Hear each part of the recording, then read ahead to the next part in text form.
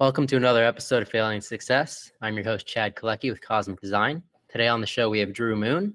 Drew's company is called CLIQ, and CLIQ is a full-service digital marketing agency. He's now had the company for 8 years. Drew, thanks for being on the show today. Thank you for having me. I really appreciate it. So, Drew, how did you get into the space? So the way I got into the digital marketing space is I actually started in IT. I did a lot of IT consulting around the country for engineering and construction firms. And I got kind of burnt out with traveling, and I ended up answering a Craigslist ad to help a car dealership locally do some digital marketing, write some blogs and work on their website and stuff. And as marketing and information technology kind of merged, right, into this digital marketing space, I made the jump because there's more creativity, right, on the digital marketing side than doing server administration or, training and things like that. Early days, how did you get your first few clients? Craigslist, actually. I would go on Craigslist and kind of just look up people that needed some help with SEO, Google AdWords, and, social media, Facebook, and really Facebook at the time only. But yeah, I would scour Craigslist and kind of look at job postings and stuff like that and just shoot them emails or pick up the phone and call them. Yeah, I mean, that's true entrepreneurship there. It's cold calling. I don't have leads. I'm going to make them. That's it. Yeah, you're getting told no a lot. You kind of get used to it. You get immune. And I only needed a couple of people to say yes, and thankfully they did. How many people said no? Oh gosh. See, I'd called 25, 30 people and I get 1, 2. And one of the ones I did call was a car dealership. And I had that client for a really long time until they ended up selling the dealership. So a lot of no's, but one yes ended up being 6, 7 years worth of work. Yeah. And then you kept that relationship strong, right? Yeah, exactly. But yeah, it started from Craigslist. Yeah, it's an amazing story. So along this 8-year path, has there been a moment where you're, oh man, I don't know what just happened in my business?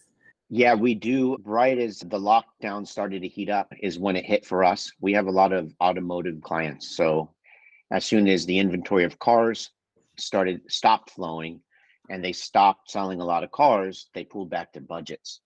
And basically they weren't spending any money, but still selling a lot of cars and making a lot of money. And I got to that moment like, what does this mean for digital marketing in the automotive space? Is it always going to be like this? Or are they going to go back to cutting each other's throats and spending a lot of money to advertise a product? So we had a rude awakening then because we didn't know what was going to happen. Now everything's kind of back to normal. But at the time, yes, I was very kind of worried. Our core business is automotive and it took quite a big hit during COVID. At that moment, did you make a pivot into a different industry? So what we started to do is instead of relying so much on automotive, we started pulling clients outside of Southern California and the West Coast. We started doing a lot of e-commerce stuff. So we started helping a food distribution company in Israel. We started helping a shipping company out in the Philippines. And we kind of went to find things that would basically diversify our client base a little bit more.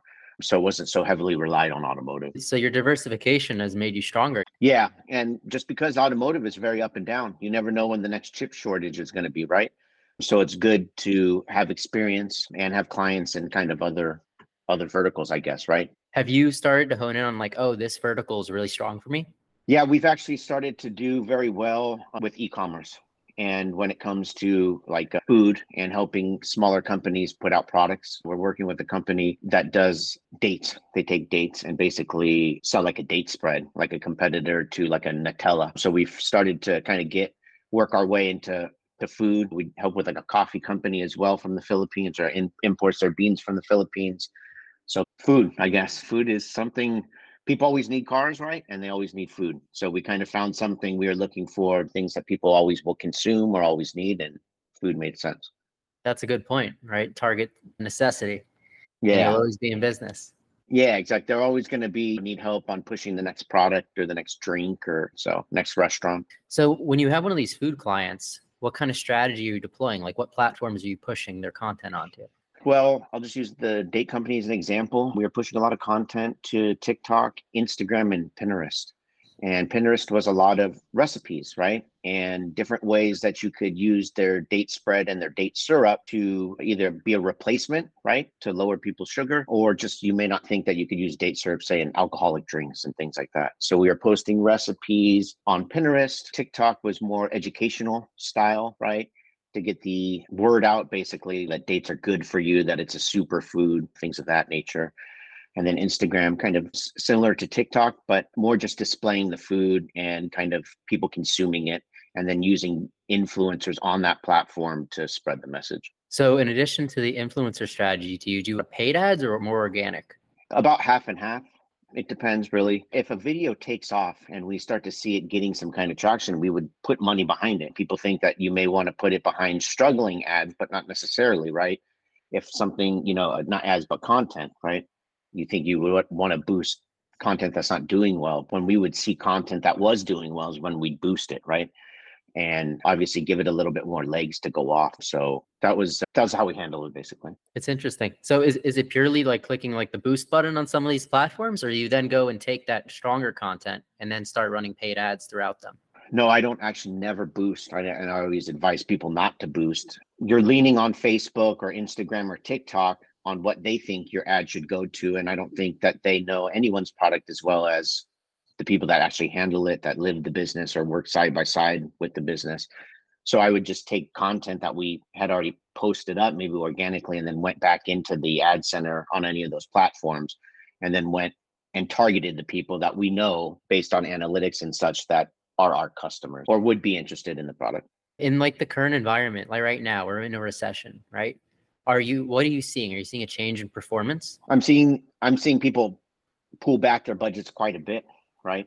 And we're not necessarily getting the same return either. So I can understand where they're coming from. It's like a double-edged sword. Facebook and Instagram have really taken a hit from the whole Apple security back and forth or fiasco.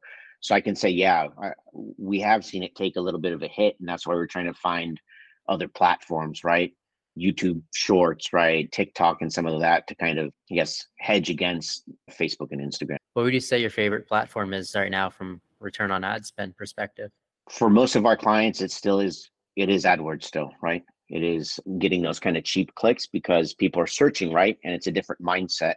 Whereas the social stuff, it ends up being a little bit more branding. People are interested in, they'll click and they'll explore, but they're higher funnel.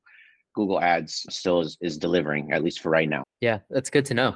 So to jump back more in your experience as an entrepreneur here, over this 8-year period, has there been a big win for you that really stands out? And you look back and you're like, that was a pivotal moment for me? That's a good question. Yeah, I would say the big win that I would say that we had was really, as an entrepreneur, was slimming down the business, right? Finding ways to cut costs and really get through tough waters in COVID, right? With everything going on in the automotive industry with our clients and just people in general, restaurants, food service, all that. The big win for us was basically to slim down, to be able to grab some of these other clients and to push all the way through. Now we just passed the 3-year mark of when everything was closed down. And like I had told you before we jumped on, we're still kicking. 3 presidents later, we're still here. A pandemic, we're still here. So I would say the big win was making sure that we slimmed down, that we cut costs, that we were making the right moves to weather the storm, which was, I would consider, quite a big storm. It's amazing how having those issues pushed you to build a stronger company. And that seems like it's what you've done. Yeah, when times are good, you don't look at everything, right? And you can kind of leak money. You can bleed money, right? Bleed time.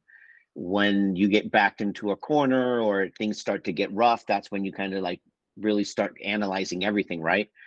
And I think it was for the better. Coming out of the end of this, I realized, we were wasting money on a lot of things that we didn't need, right? We were spending money in places we didn't necessarily need to. We thought we needed to, but after canceling, work contracts and stuff like that, we ended up doing pretty well. Yeah, that's great to hear.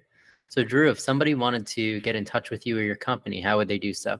They could reach us on any of the socials at Digital CLIQ. They could go to our website at digitalcliq.com. Contact information is there as far as my direct phone number to the office. And then if anyone wanted to email me directly, it's pretty easy to remember. It's drewmoon@digitalcliq.com. CLIQ is spelled CLI. Well, thank you, Drew, for being on the show. And thank you, everybody, for listening to another episode of Failing Success. I'm Chad CLIQ with Cosmic Design. Like, comment, and subscribe for more content, and we'll see you next time.